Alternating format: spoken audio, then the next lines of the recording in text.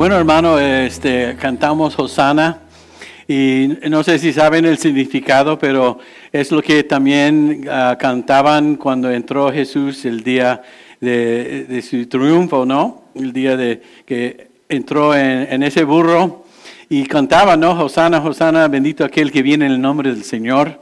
Significa Dios salve hoy. Hay que están buscando su salvación en ese momento. Nosotros tenemos la salvación ya con Cristo, ¿no? ¿Amén? Hermanos, salvos. Hermanos, vamos a continuar en Hebreos 4. Y voy a ver los primeros 11 versículos, espero. Es la intención que tengo. Amén. No sé si lo tienen en la pantalla.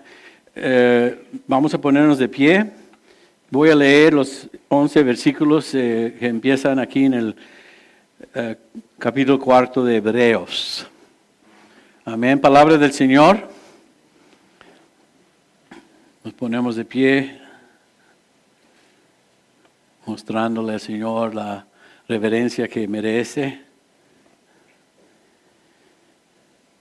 Dice así: por eso temamos a Dios mientras tengamos todavía la promesa de entrar en su reposo. No sea que alguno de ustedes parezca haberse quedado atrás, porque la buena nueva se nos ha anunciado a nosotros lo mismo que a ellos, pero de nada les sirvió a ellos el oír esta palabra, porque cuando la oyeron no la acompañaron con fe. Fácilmente pudiéramos cambiar la palabra acompañaron a mezclaron o aplicaron. Entonces lo puedo leer así: cuando la oyeron, no la aplicaron con fe. Pero los que creímos hemos entrado en el reposo, conforme a lo que Él dijo. Por eso en mi furor juré, no entrarán en mi reposo, aun cuando sus obras estaban acabadas desde la creación del mundo. En cierto lugar se dice así del séptimo día: Dios reposó de todas sus obras en el séptimo día. Y una vez más dice: no entrarán en mi reposo. Por lo tanto, y puesto que aún falta que algunos entren en el reposo, y como aquellos a quienes primero se les anunció la buena nueva no entraron por causa de su desobediencia, vuelve a determinarse un día hoy al decir, después de tanto tiempo por medio de David: si ustedes oyen su voz, no endurezcan su corazón. Si Josué les hubiera dado el reposo, no habría hablado después de otro día. De modo que aún queda un reposo para el pueblo de Dios. Porque el que entra en su reposo, reposa también de sus obras, como Dios reposó de las suyas. Procuremos pues entrar en ese reposo, para que nadie siga el ejemplo de los que desobedecieron. Vamos a orar, hermanos. Gracias, Señor, una vez más por tu palabra. Pedimos, Señor, tu misericordia. Pedimos, Señor, tu unción, y que sea el Espíritu Santo, Señor, que esté hablándonos hoy. Que estemos todos dispuestos y preparados para recibir lo que tienes para nosotros, Señor. Te lo pedimos y te lo agradecemos, Señor, en el nombre de Cristo Jesús. Amén y amén. Pueden tomar asiento, hermanos. Bueno, ahí, como pueden ver en la pantalla, dice, y vimos aquí en el versículo 1, por eso temamos a Dios mientras tengamos todavía la promesa de entrar en su reposo. Podemos intercambiar esa palabra reposo con descanso. Y si lo llevamos a sus raíces, está hablando del sábado, del séptimo día de descanso, de reposo. ¿Y qué debemos temer según el versículo 1? Nos está advirtiendo, nos está diciendo que debemos temer algo. pues perder la oportunidad de entrar en su reposo, en su descanso. El temor de no entrar en su reposo es lo que se refiere. Y dice que aún permanece. Dice, tengamos todavía la promesa de entrar en su reposo. Temor de no alcanzar o de no poder disfrutar ese descanso, ¿no? ¿Y de quién es el reposo? Dice su reposo.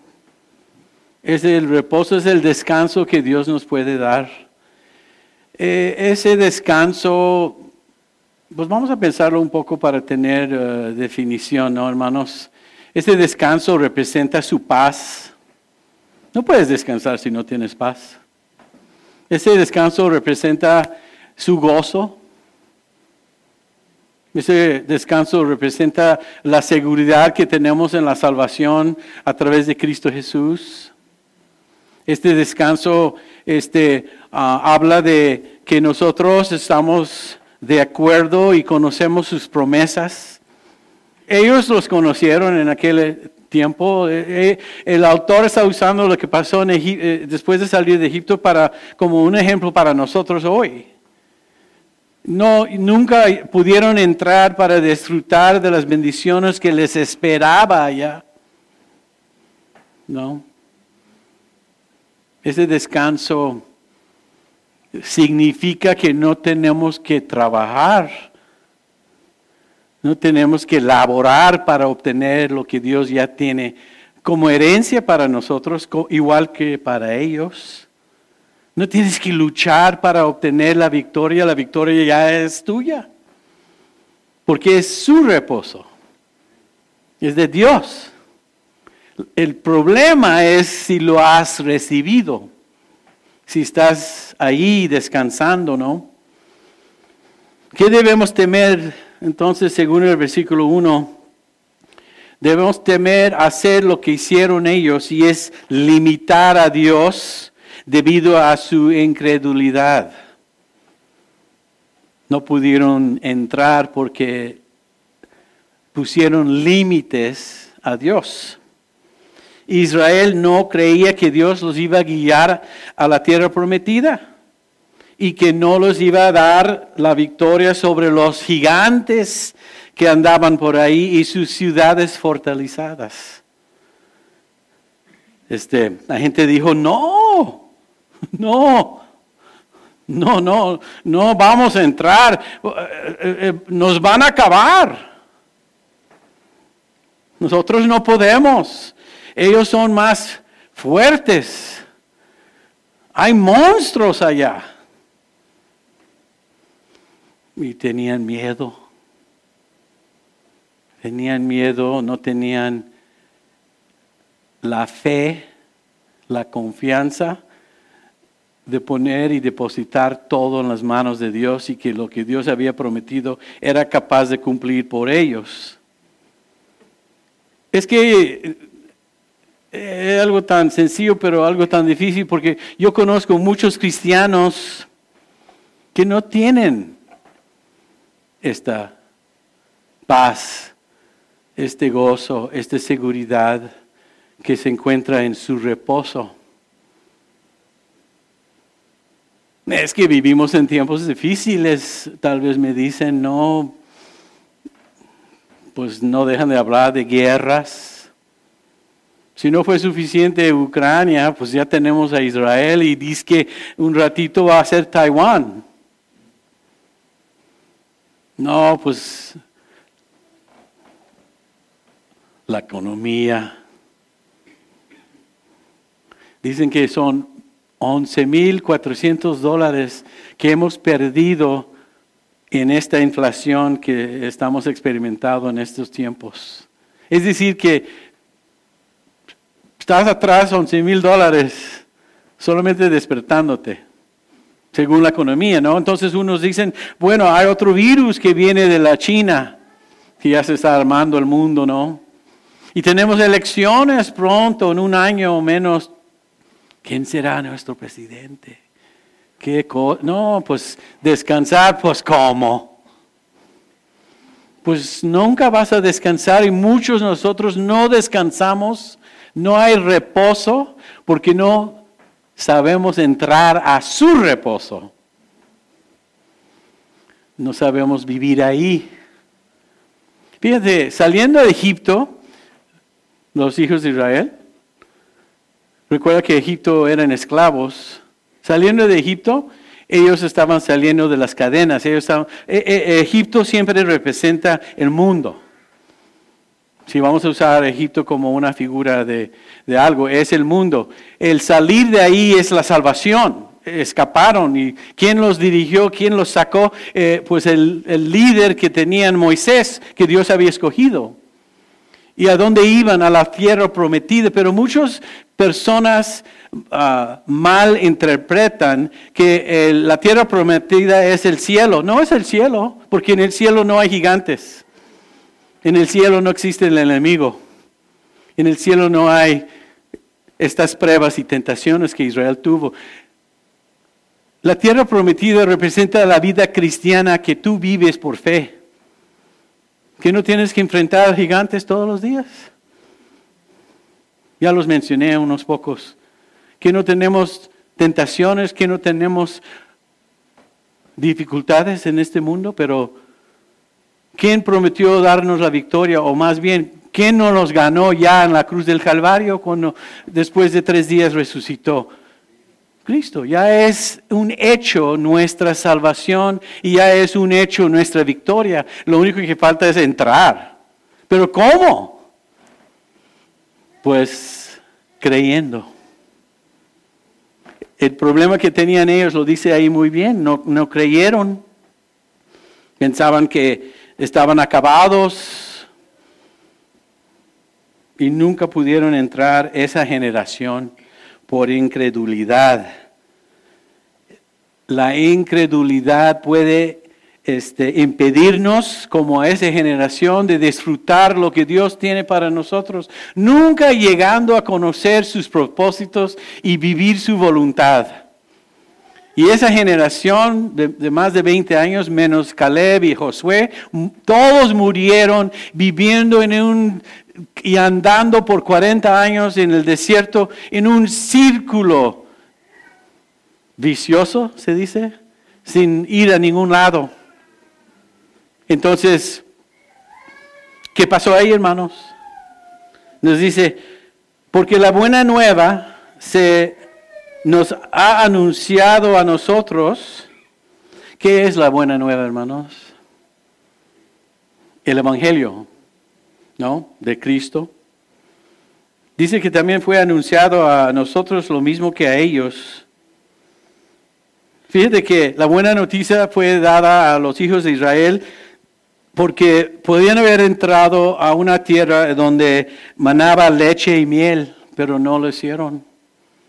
Eran buenas noticias lo que Dios tenía para ellos. Ya les dije la semana pasada que imagínate que Dios te permite como espía entrar a ver tu futuro y lo que es tuyo, tu herencia antes de entrar literalmente. Y si lo tenemos, ¿saben cómo? Cuando abrimos nuestra Biblia podemos ver nuestro futuro y todas las promesas de Dios que nos pertenecen. ¿Y cómo regresamos? Debemos regresar con un reporte bueno, como lo hizo Caleb y Josué, y no como los otros 10 que regresaron a la congregación con un reporte un reporte negativo. No podemos. ¿Qué? ¿Tan rápido olvidaron las grandes maravillas y milagros que Dios había hecho para sacarlos de Egipto? Qué fácil es endurecer nuestro corazón. En la semana pasada le dije, cuiden su corazón. Que no sea duro, pero que sea abierta y que esté lista para recibir lo que el Señor tiene. Pero ellos no lo podían hacer. Entonces dice aquí que en el versículo 2, porque la buena nueva nos ha anunciado a nosotros, y son las buenas de Cristo Jesús, ¿no? De salvación. de todo lo que ha hecho por nosotros. En un momento vamos a celebrar, porque sí es una celebración, la Santa Cena, porque estamos celebrando lo que Él hizo por nosotros, que no podemos hacer por nosotros mismos. Jamás pudiéramos ganarnos el cielo, jamás pudiéramos juntar suficientes puntos para ser aprobados delante de Dios. Solamente por la sangre de Cristo, la muerte de Cristo, podemos llegar a los pies de nuestro Padre Celestial, aceptados por lo que Él hizo. Entonces las buenas nuevas se nos ha anunciado a nosotros lo mismo que a ellos. Aquí está el problema, hermanos. Es posible que me voy a dedicar un poco de tiempo aquí en esta segunda parte, pero así es. Pero de nada les sirvió a ellos el oír esta palabra, porque cuando la oyeron, no la acompañaron o no la mezclaron con la fe.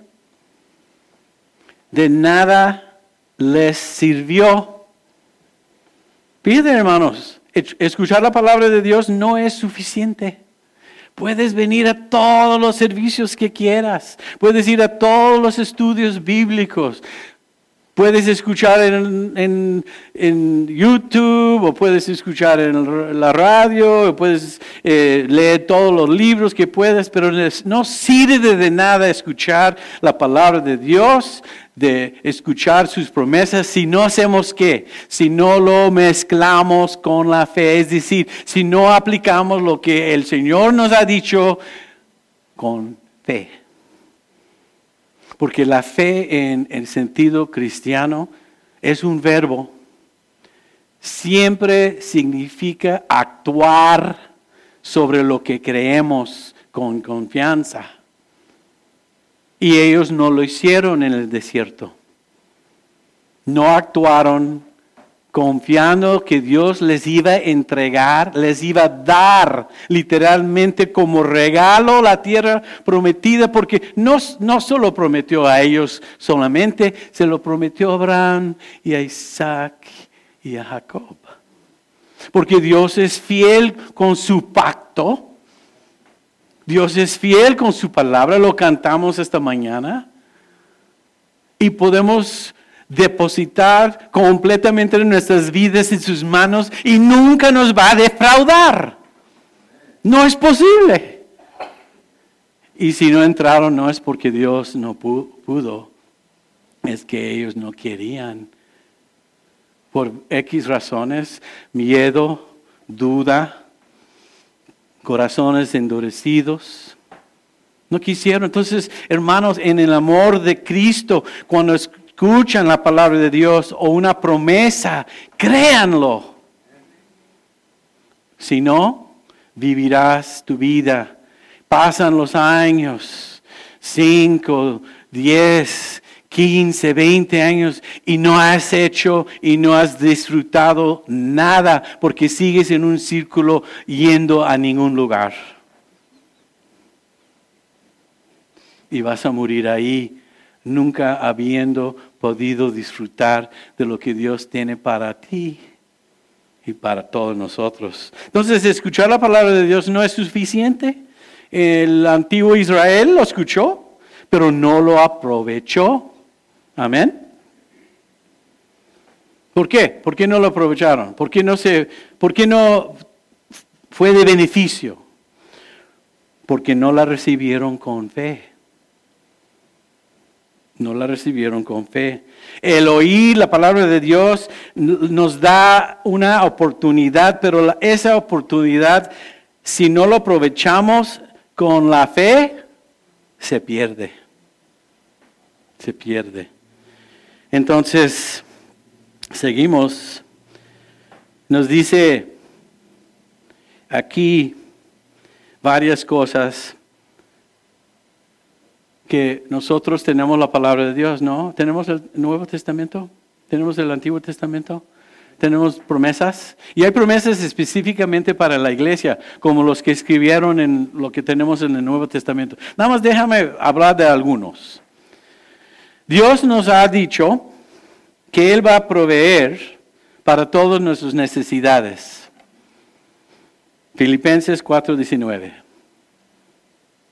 Dios nos ha dicho Y lo dijo Pablo literalmente, así que mi Dios suplirá todo lo que les falte conforme a sus riquezas en gloria en Cristo Jesús. Entonces, si no lo aceptamos por fe, no va a suceder en tu vida que Dios suple todas tus necesidades. Tienes que recibir esa promesa, descansar y no correr de aquí a allá a ver cómo voy a suplir mis propias necesidades.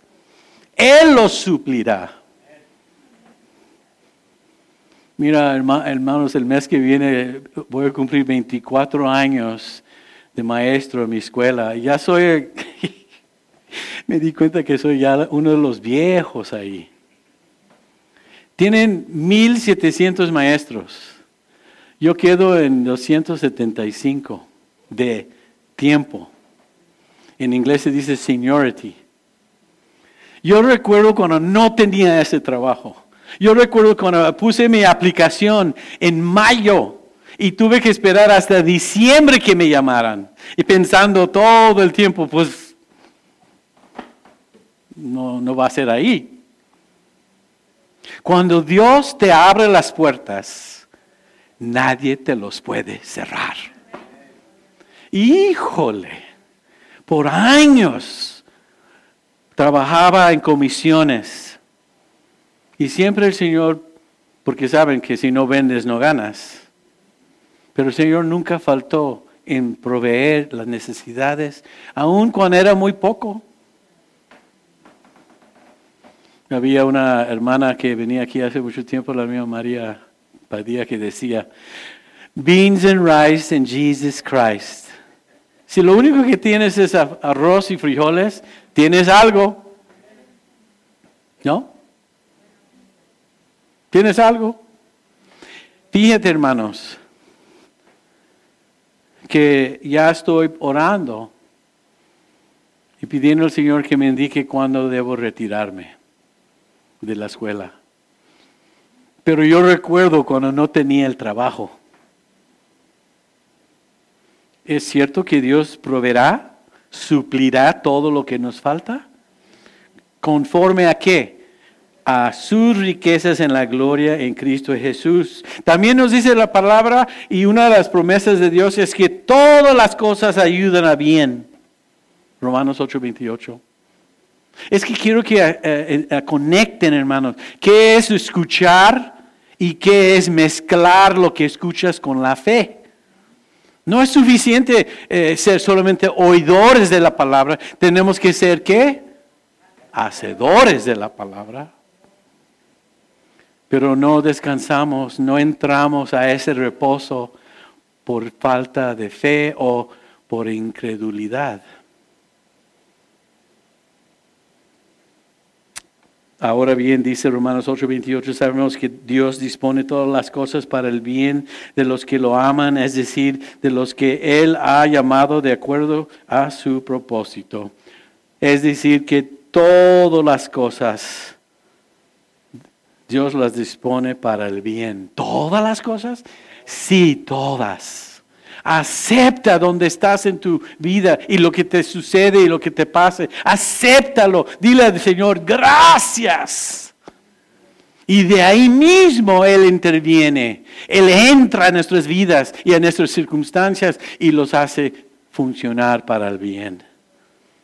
Es que no es bien o no hay nada bueno que se te muere un niño. Es una tragedia. Pero el Dios puede entrar a eso y hacer el bien de eso. Mira lo que pasó con la cruz del Calvario. Fue el día más horrible de la historia.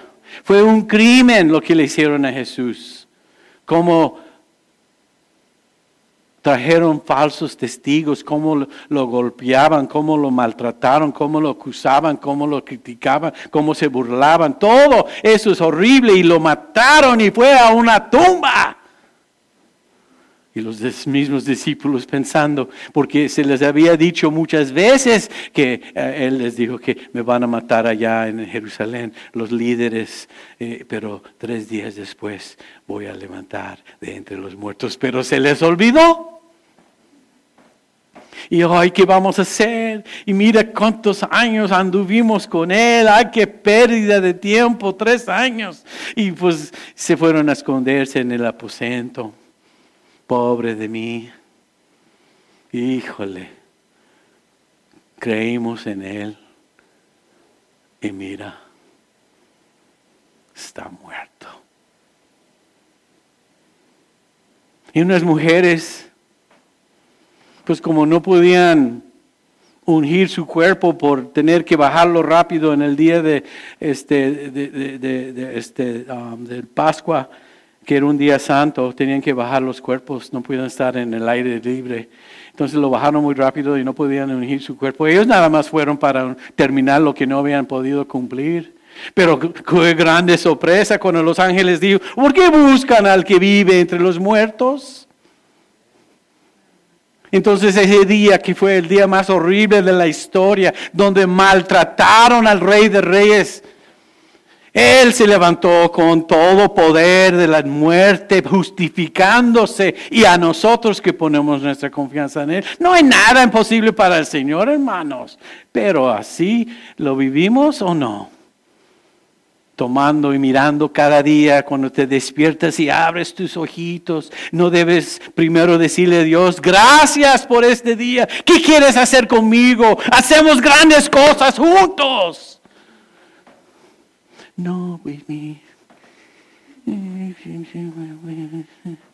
Es que me hicieron, es que la economía, es que Rusia, y guerra nuclear. Híjole, hermanos, qué pobreza de manera de vivir. Con un dedito, menos ni dedito necesita. Solamente habló y todo el universo se estableció y fue creado solo con su palabra. Yo le estoy pidiendo al Señor que una sola palabra o solamente con su deseo que sane a todos los que necesitan sanidad. Estoy pidiendo a Dios que en este lugar que todos ustedes sean llenos del Espíritu Santo. Que decae sobre ustedes en una manera profunda, porque es la promesa cuando creemos en Él. ¿Qué no los dijo a sus discípulos que esperaran en Jerusalén hasta el día de Pentecostés? ¿Por qué? Porque les iba a dar poder. Fíjense que no creyeron en Dios. Y el Señor juró en su furor, se enojó y dijo, no entrarán. Porque no puedes entrar si no crees, si no tienes fe. No puedes esperar nada de Dios, porque sin la fe es imposible agradar a Dios. Entonces, tenemos esta promesa para todos los demás que posiblemente tal vez alguien tenga una necesidad hoy y puede encontrar una promesa en la palabra de Dios que esté de acuerdo con su necesidad. Dice 2 Corintios 1:20, porque todas las promesas de Dios en Él son, ¿qué? Sí.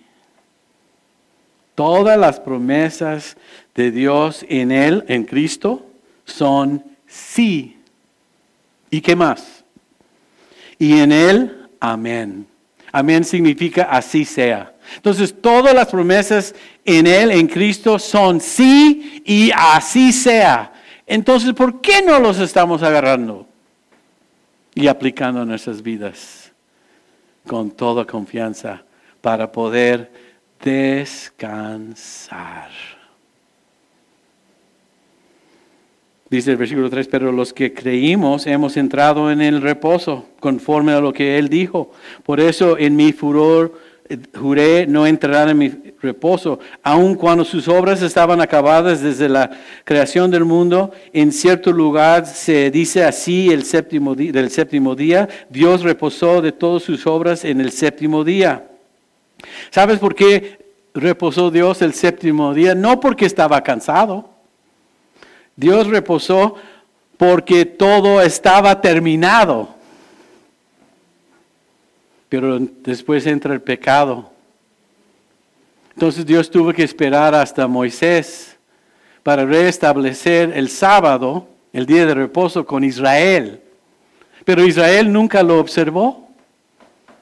Por eso fueron llevados en exilio a Babilonia. Por eso fueron 70 años. Porque por 70 años no observaron el día del año de jubileo, se dice.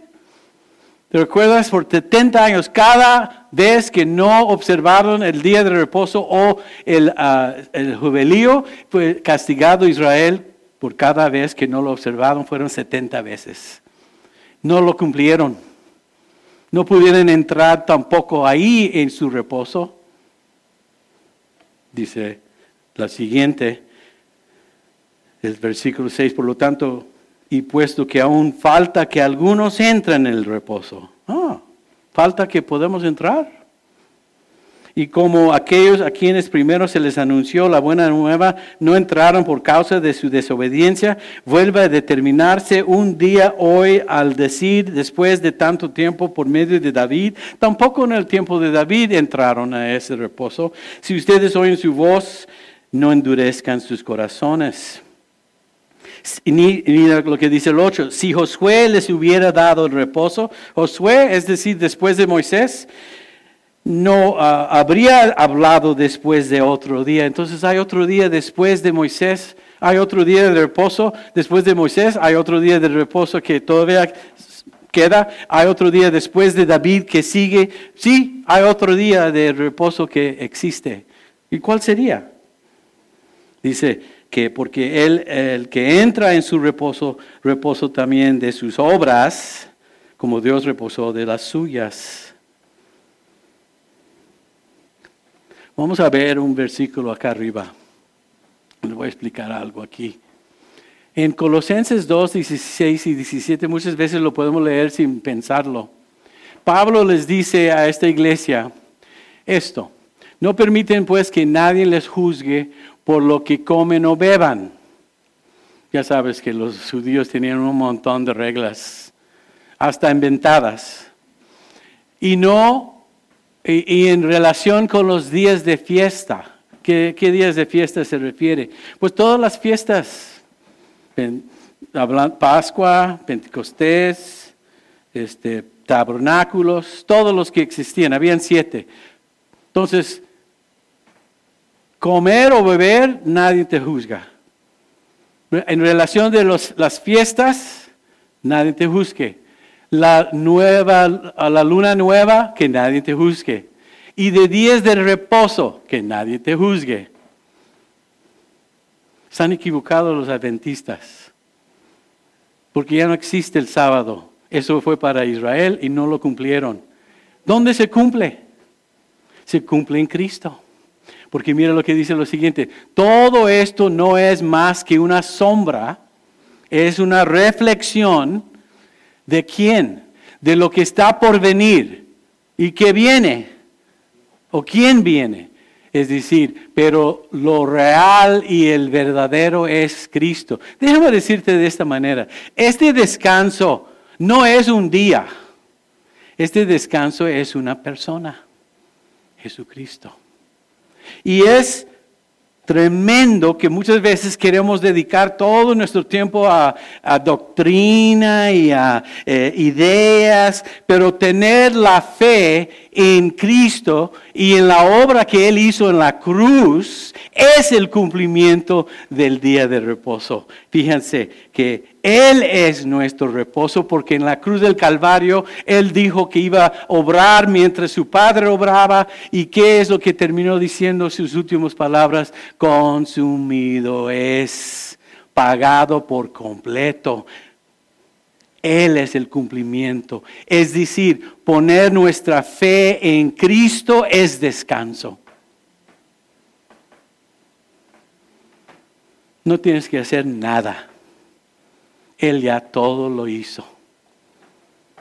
Y aquí vemos, sin embargo, en Cristo se encuentra el reposo y el descanso que estamos buscando. Pero muchos no lo tenemos porque no entendemos Recuerda que la carta aquí, esta letra, es para demostrar que Cristo es superior a todo. Cristo es superior a los profetas, vimos. Cristo es superior a los ángeles. Cristo es superior a Moisés. Cristo es superior a Josué. Cristo es superior a David. Cristo es superior a comida o bebidas o fiestas, las fiestas de Israel. Cristo es superior a las nuevas lunas y días de reposo, porque Él es el cumplimiento de todas esas cosas. Y si tú crees en Él, todo se cumple en Él y puedes descansar. Pero todos quieren trabajar, ganar puntos y creen que sus méritos buenos van a ser aceptadas, pero nunca van a ser aceptados delante de Dios, porque no se pueden comparar con los méritos de Cristo en la cruz. Entonces descansa, hermano. Deja de tratar de complacer al Señor por tus fuerzas, sus propias fuerzas y méritos, pero descansa en los méritos de Cristo y ahí encontrarás ese descanso que buscas. Qué bueno que lo aprendí hace como 30 años. Qué liberación. El Señor obra. Ya obró. Ya conquistó. Solamente hay que entrar y recibirla por fe. Dice los siguientes versículos 8, 9 y 10. Si Josué les hubiera dado el reposo, no habría hablado después de otro día. Okay, entonces Josué no se cumplió en Josué, no se cumplió en Moisés. Leímos antes en el 7 que no se cumplió durante David, su reino. Vemos en la historia que Dios los mandó a Babilonia por no cumplir los días de reposo, un año por cada vez que no lo cumplían el jubileo. Después dice ahí, de modo que aún queda un reposo para el pueblo de Dios. ¿Queda un reposo? Pues si queda un reposo, yo lo quiero. Pero ¿cómo se obtiene? Creyendo en Cristo. Porque Él lo cumplió. Porque el que entra en su reposo, reposa también de sus obras. No hay ninguna obra más que hacer, porque todo lo hizo Él. Consumado es, dijo. Entonces, este descanso, hermanos, es una persona. Búscalo. Encuéntralo en las páginas de la Biblia. Encuéntralo en tus oraciones, en tus devociones, ya se me olvidó. Encuéntralo en tu caminar aquí, tu caminar allá. Está tan cerca que tu boca y tan cerca que tu corazón pueda confesar. Así de cerca está Cristo. No tienes que subir al cielo para bajarlo, tienes que ir al abismo para subirlo. Él está en tu corazón por haber escuchado la palabra, porque la fe viene por oír y oír la palabra de Dios. Es nada más aceptar y descansar en Él. Entonces el último versículo dice, procuremos entonces, o pues, entrar en ese reposo para que nadie siga el ejemplo de los que desobedecieron. ¿Qué fue y cómo desobedecieron, hermanos? ¿Qué hicieron para desobedecer? Incredulidad. Fíjense que ese pueblo había fallado mucho. Y no habla nada de sus fallas y de sus errores, que habían un montón que tenían antes de este momento cuando no entraron. Lo que les faltaba era creer en Dios. Y eso causa desobediencia. El no creer en Dios es desobediencia. El creer en Dios es acción o es obedecer. Entonces este pueblo murieron sin obtener lo que Dios les había prometido. ¿Qué tal este pueblo? ¿Entramos a su reposo? Solamente es posible en Cristo. Lo vimos en Colosenses. Cristo es el cumplimiento de todo. Y aún superior a los profetas, superior a los ángeles, superior a Moisés y Aarón, superior a Josué, superior a David, superior al antiguo pacto, porque Jesús tiene un nuevo pacto en su sangre y ahorita lo vamos a observar. No hay nada como Jesús y en Él hay descanso. Amén. Vamos a orar. Padre Celestial, gracias. Qué lindo saber, Señor, que todo ya está hecho. Simplemente nos toca creer, decir sí y amén a todas tus promesas. Solo nos falta conocer a Cristo, crecer en Cristo, andar con Cristo, seguir a Cristo.